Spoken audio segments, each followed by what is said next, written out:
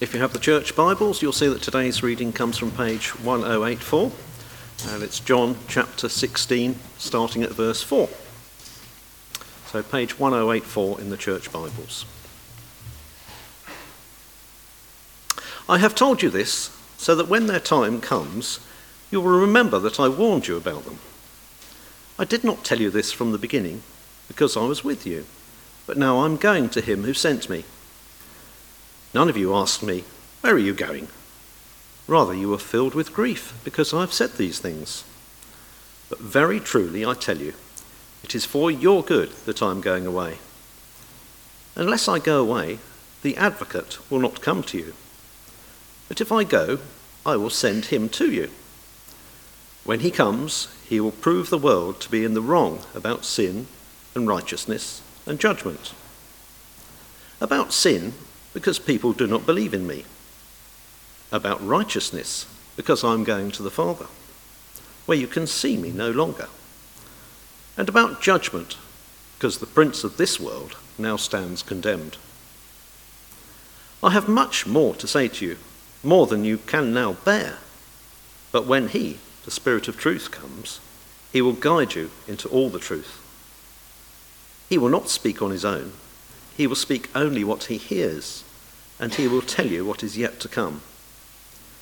He will glorify me, because it is from me that he will receive what he will make known to you. All that belongs to the Father is mine. That is why I said the Spirit will receive from me what he will make known to you. This is the word of the Lord. Thanks be to God. Thank you, Phil, very much indeed. Please keep your Bibles open at John 16. And we will first of all bow our heads and pray. Lord Jesus, we thank you so much for your word, and we thank you for your Holy Spirit who inspired it. And we earnestly pray that you would work amongst us tonight as we look at your word together. Give us understanding, strengthen us to apply it, and grant that we may live by your word more and more for the glory of your great name. Amen. Well, some years ago, I remember hearing a story about a man who had a chauffeur. This chauffeur worked particularly hard. And in fact, he would be regularly driving this man to his various prestigious speaking engagements that he regularly had. And when this man got there, the man who had the chauffeur, when he got there at the venue, he was always treated with great celebrity. But it was in fact the chauffeur who did everything, including providing the notes that the man spoke from. He did a huge amount for his employer, but the man never said thank you to him. One day the chauffeur decided that it was payback time, and he knew that the man never bothered to look at the notes before going to speak from them, before giving the lecture. He would go into the lecture and he would just carry on. The chauffeur knew this. And so he drove the man to the lecture venue, with little or no time to spare. And he thrust the notes into the man's hand as he got out of the car. And the speaker started with tremendous aplomb. And he finished the front page like this: "I will now analyze this fascinating topic under the following 7 headings." He turned over, sense of anticipation in the room. As he turned the page, to his horror, there was nothing there on page 2 at all. It was blank, except for one line which read, "You're on your own now." Well, thankfully, we're not on our own, but the disciples in this passage are feeling that they are going to be on their own very soon. And they're not liking it. Jesus is teaching that he is going back to his Father. And they are reacting with grief. Chapter 16, verse 6, you are filled with grief because I've said these things. They think it's all a disaster. And we can understand that. But it wasn't a disaster, and it's not a disaster that they are facing. Rather, as Jesus says in verse 7, it is for your good that I am going away. It's good, it's better that Jesus goes back to the Father than it would be that he stays with the disciples. It's not a cause for grief, but grounds for rejoicing. But the disciples are still at the stage of feeling, well, it would just have been so much better if Jesus could have stayed a little longer.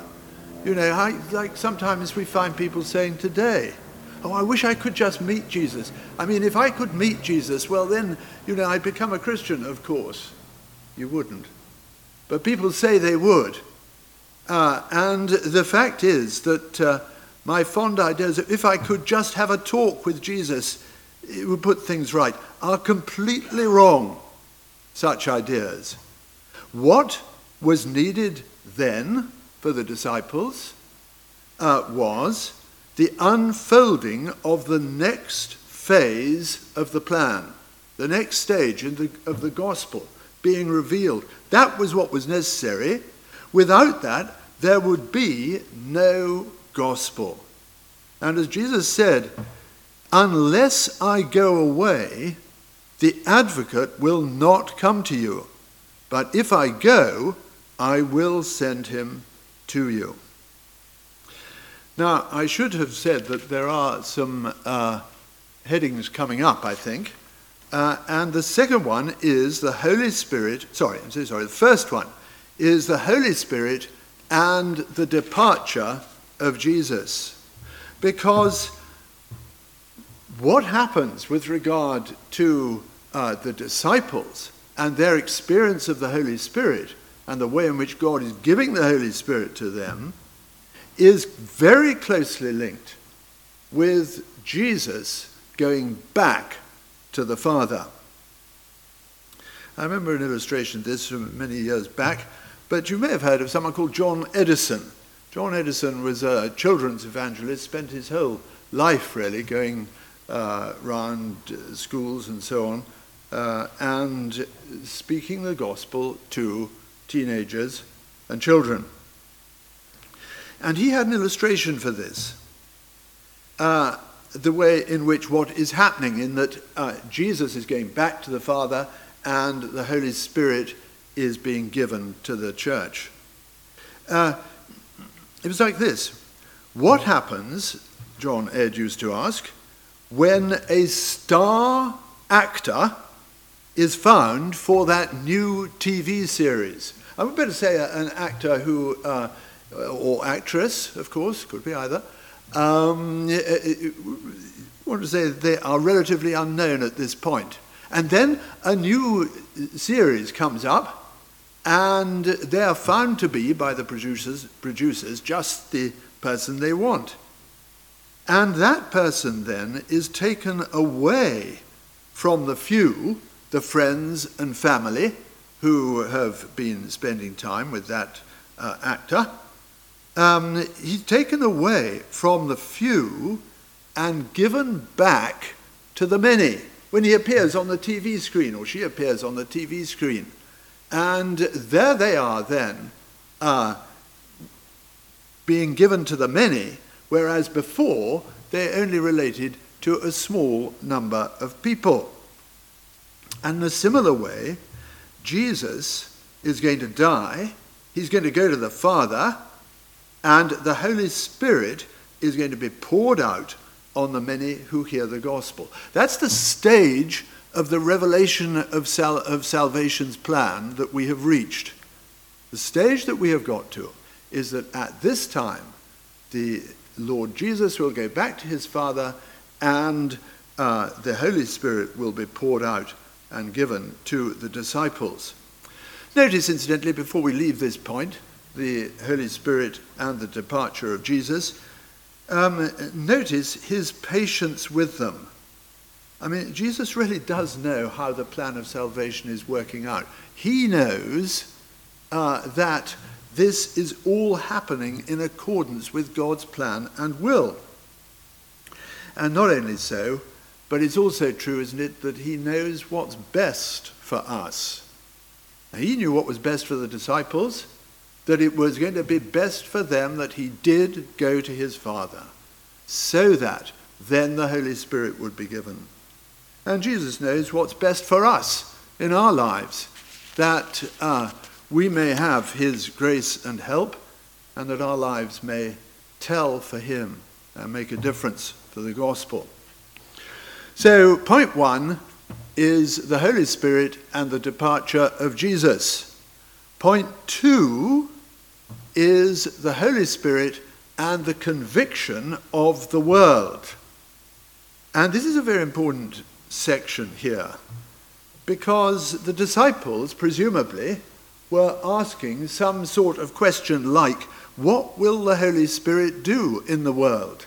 If you're going to send us the Holy Spirit, what's he going to be like? What's he actually going to do? Now, I realize it doesn't say that they were asking that, but John, the writer, is by implication answering or giving an answer to us with regard to this question of what the Holy Spirit will do. And so the question then is, what will the Holy Spirit do in the world? Not the sort of question we might have found ourselves asking with lack of understanding, i.e., what in the world does the Holy Spirit do? No, it's what the Holy Spirit is doing in the world. And, or in the case of the disciples, of course, will do. I mean, it's quite complicated, this, in a way, because everything that's said about the disciples is looking forward to the future, to the fulfillment. For us, that fulfillment is past, because the Lord Jesus has suffered and died and gone back to his Father and poured out the Spirit. So in a sense, we've got to keep our eyes on, I was going to say both ends of the wicket. We've got to try and keep our eyes on what is happening and where we are, at what stage we are at in the unfolding of the gospel record. So, verses 8 to 11. Verse 8 is a general verse.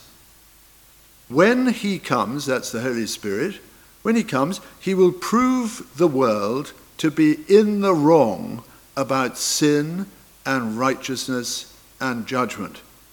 Now notice, that's what he's talking about. He's saying that the world, that's people in general, are going to be proved or shown to be in the wrong. How is this to happen?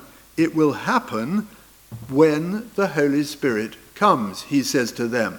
And this is exactly how things have worked out.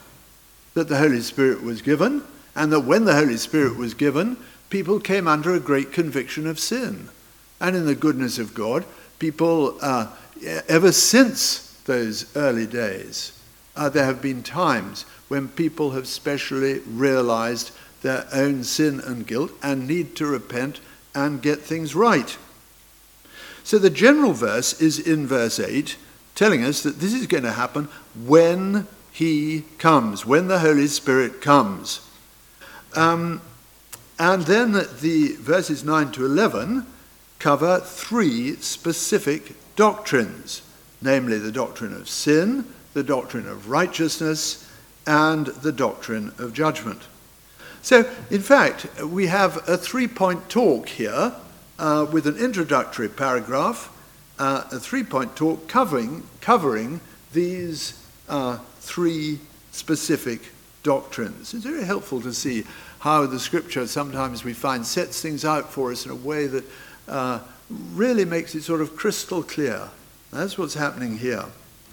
So let's look at this talk that, or that John gives to us here in his account.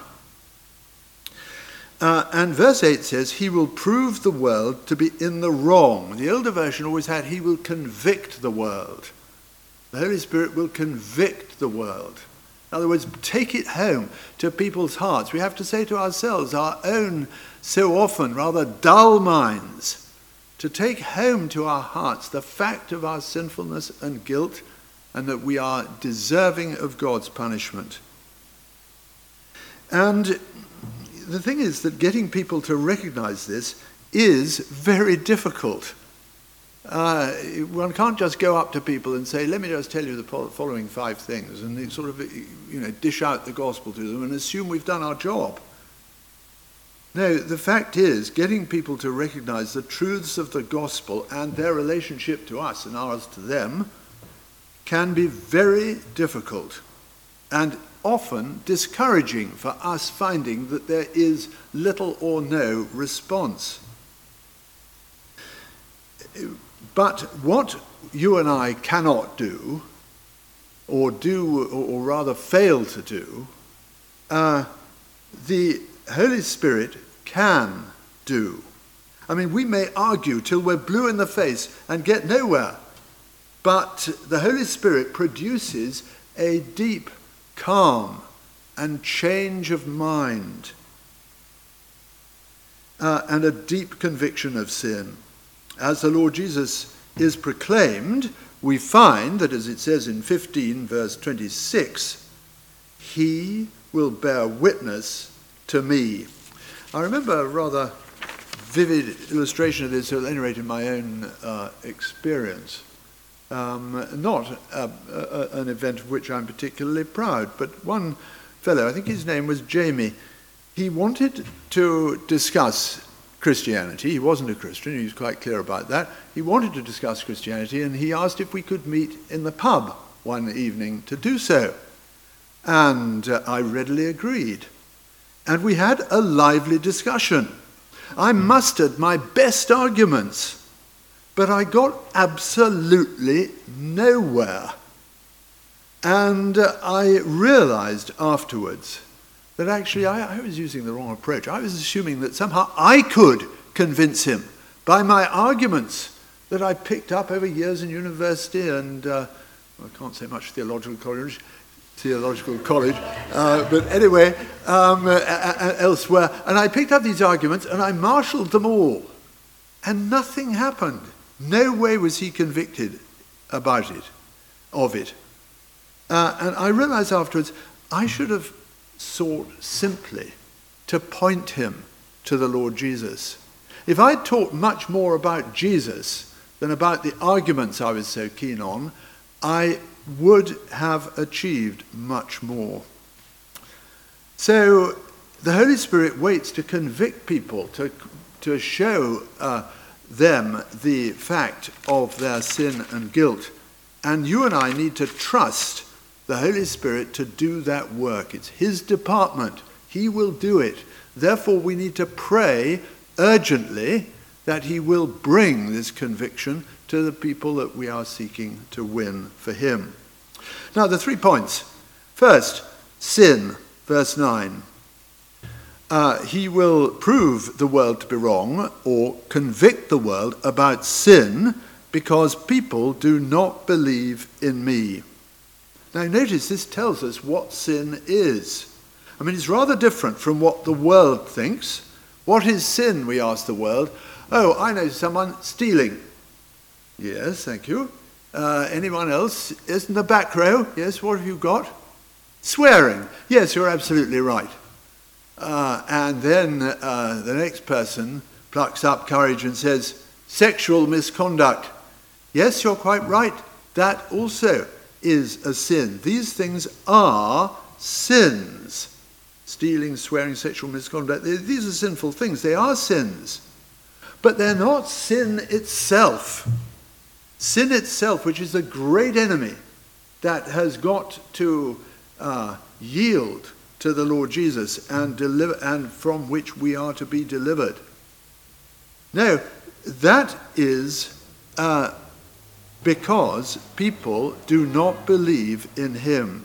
Sin is such an enemy because sin is directly opposed to Jesus in thought, in attitude, in action, all of it. So that we are not to identify sin itself with particular sins, of which there are many. I mean, I was tempted to read out one from the beginning of Romans. It's got about 20 different items. They're all listed as sins, and there are plenty more. No, all these things are simply sins. But sin itself is the rejection of Jesus as my Lord and Saviour. And that is the sin which we need to be convicted about and of which we need to repent. So first point, sin. Second point, righteousness. And it seems that this means the contrast between his righteousness and our lack of it. So it says in Isaiah 64, all our righteousness is like filthy rags. Not very complimentary, is it? Especially if we like our clothes or whatever. But the fact is, in terms of being clothed with the righteousness of God, all our righteousness is like filthy rags. But people don't realize it, they won't admit it. The Holy Spirit, however, will show that true righteousness is in Jesus. Jesus is saying to the disciples, you're not going to be able to see me anymore. When I was on earth, I demonstrated righteousness to you. But now the Holy Spirit will continue this ministry. And that is absolutely vital that he does, because if Jesus isn't around anymore to demonstrate what righteousness is, then how are people to know? They are to know as the Holy Spirit convicts of righteousness. Then thirdly, judgment, verse 11. And about judgment, or prove they are wrong about judgment, because the prince of this world now stands condemned. So the prince of this world, which of course is the devil, now at this precise moment, when Jesus is about to be arrested and then suffer and die for the sins of the world, and to rescue us from sin and death,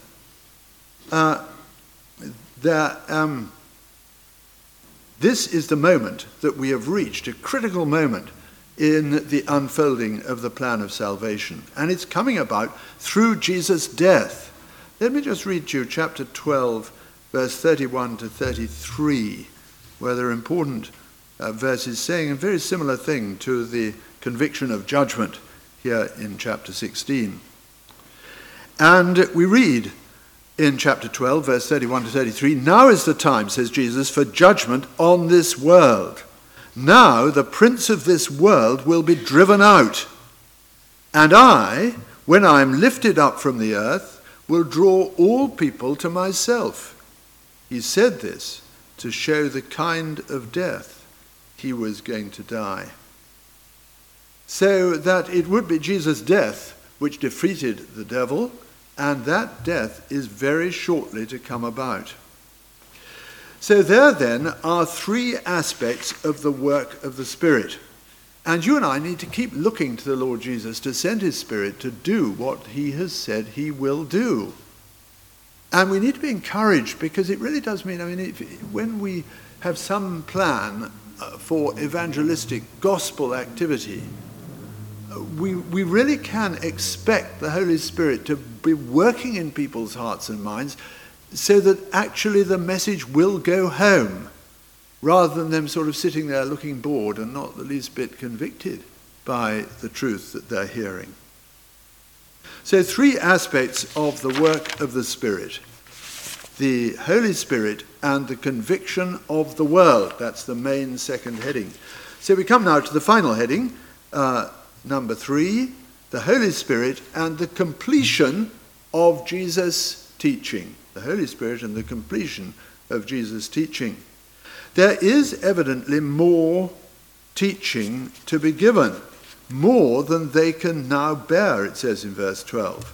This is not because it's becoming really far too long a sermon and ought quickly draw to an end, But until Christ has died and the Holy Spirit is poured out, the disciples will not be able to understand the teaching of Jesus. And therefore, for Jesus to give them supplementary teaching now is not going to work. This is what Jesus means, what he's saying. That it's not for Jesus, therefore, to give the supplementary teaching, for the Holy Spirit will do this then, later, for the disciples. And this promise of guidance of the Holy Spirit is a really important one. If you look at chapter 16, verse 13, but when he, the Spirit of truth, comes, he will guide you into all truth. Notice how the Holy Spirit is defined in these verses. He is the Spirit of truth. This is the most frequent way in which he's described. It comes in every chapter, verses chapter 14 to 16. So I'll just run through it with you in case you're taking notes.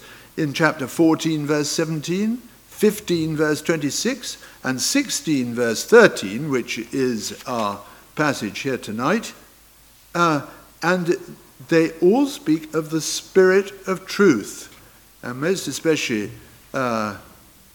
verse in chapter 16, where we read, when he, the Spirit of truth, comes, there's the title, the Spirit of truth comes, he will guide you into all the truth. He will not speak on his own, he will speak only what he hears, and he will tell you what is to come. So you see, what he's actually saying is quite important that we get some clue of this, understanding of this. What Jesus is saying is that the Holy Spirit will not speak on his own. He won't sort of set off on his own crusade and his own activity. No, nor will he make it up as he goes along. On the contrary, the Holy Spirit will hear what the Father and the Son say. The Holy Spirit hears this, and he himself then teaches it. So the teaching of the Spirit is from the Father and the Son. Someone says, oh, do you know, they said to us the other day that I've just discovered a new teaching of the Holy Spirit. I'm really rather excited about it. Are you? I'm afraid if you really think you've discovered a new teaching of the Holy Spirit, it's likely to be wrong, or worse than wrong. I mean, all false teaching begins in this way. But the genuine teaching of the Holy Spirit does not begin that way. Rather, it is a further exposition of the teaching of Jesus.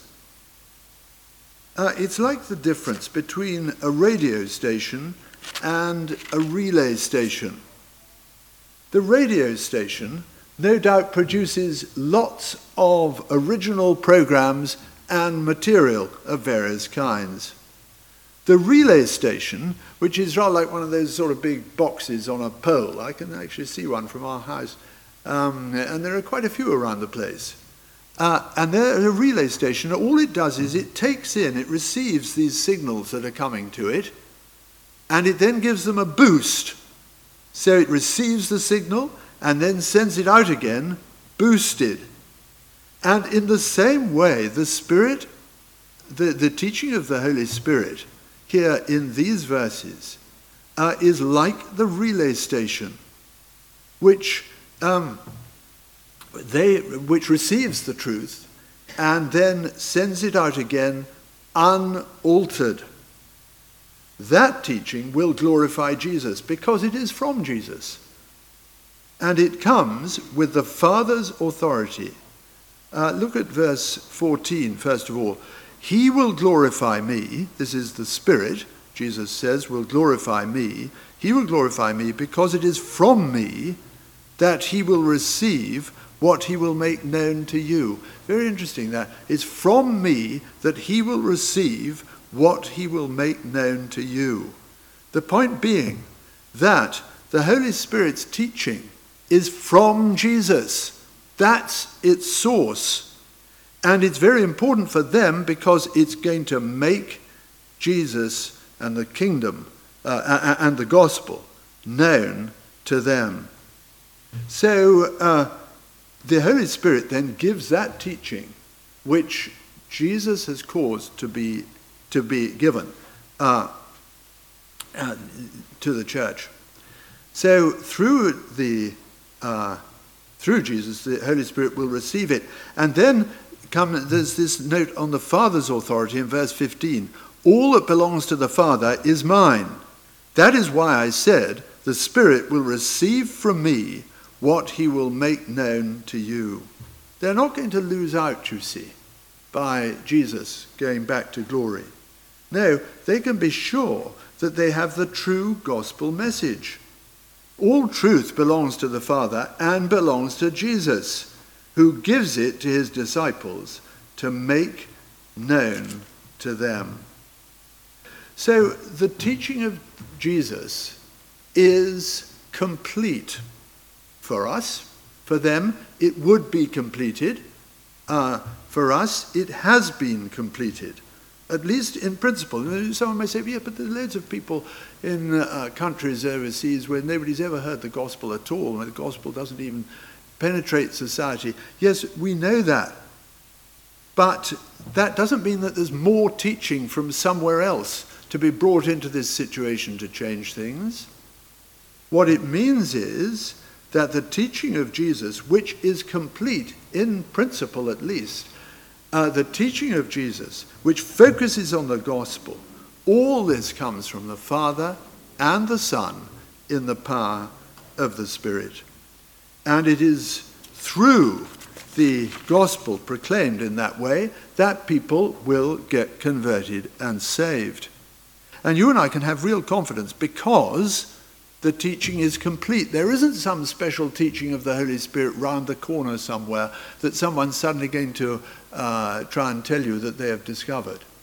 No, the Holy Spirit has made it known, and we have that testimony in the Word of God. So we have all we need to know, in fact. The departure of Jesus leads to the Holy Spirit coming. The conviction of the world is brought about by the Holy Spirit, and the completion of the teaching of Jesus. I've still got many things to say to you, but you cannot bear them now. That teaching would later be given by the Holy Spirit. Someone may say, is the teaching of Jesus open-ended? I mean, could we perhaps apply it to all believers everywhere?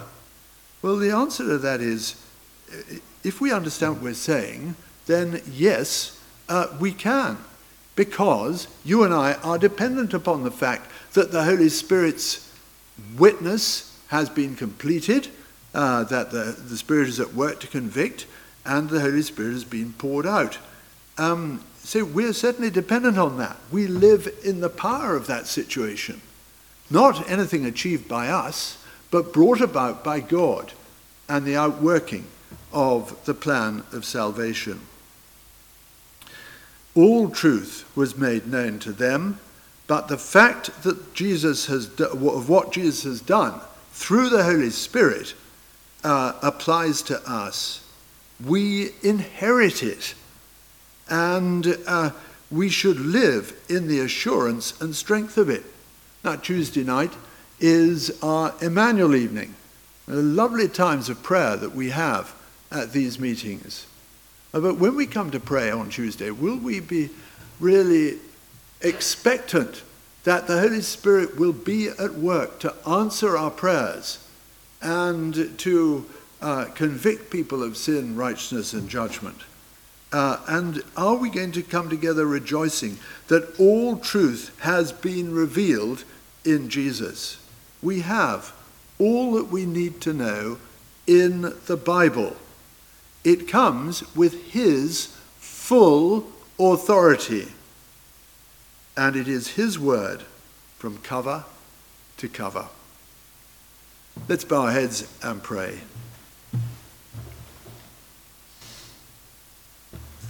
Lord Jesus, we thank you so much for all that you went through for us, and specifically for this teaching that you gave in the upper room, and the way in which you explained the truth to the disciples, and the way in which it's so clear that the time of transformation was coming about, and the gospel was being revealed, and you would defeat the devil on the cross the very next day. O Lord, we praise you for these things, and we just ask that we may live our lives by your grace and in your power, and be able to bring glory to your name. Lord, please use us. We long to see more people get converted. Please use us to win them. We ask it in Jesus' name. Amen.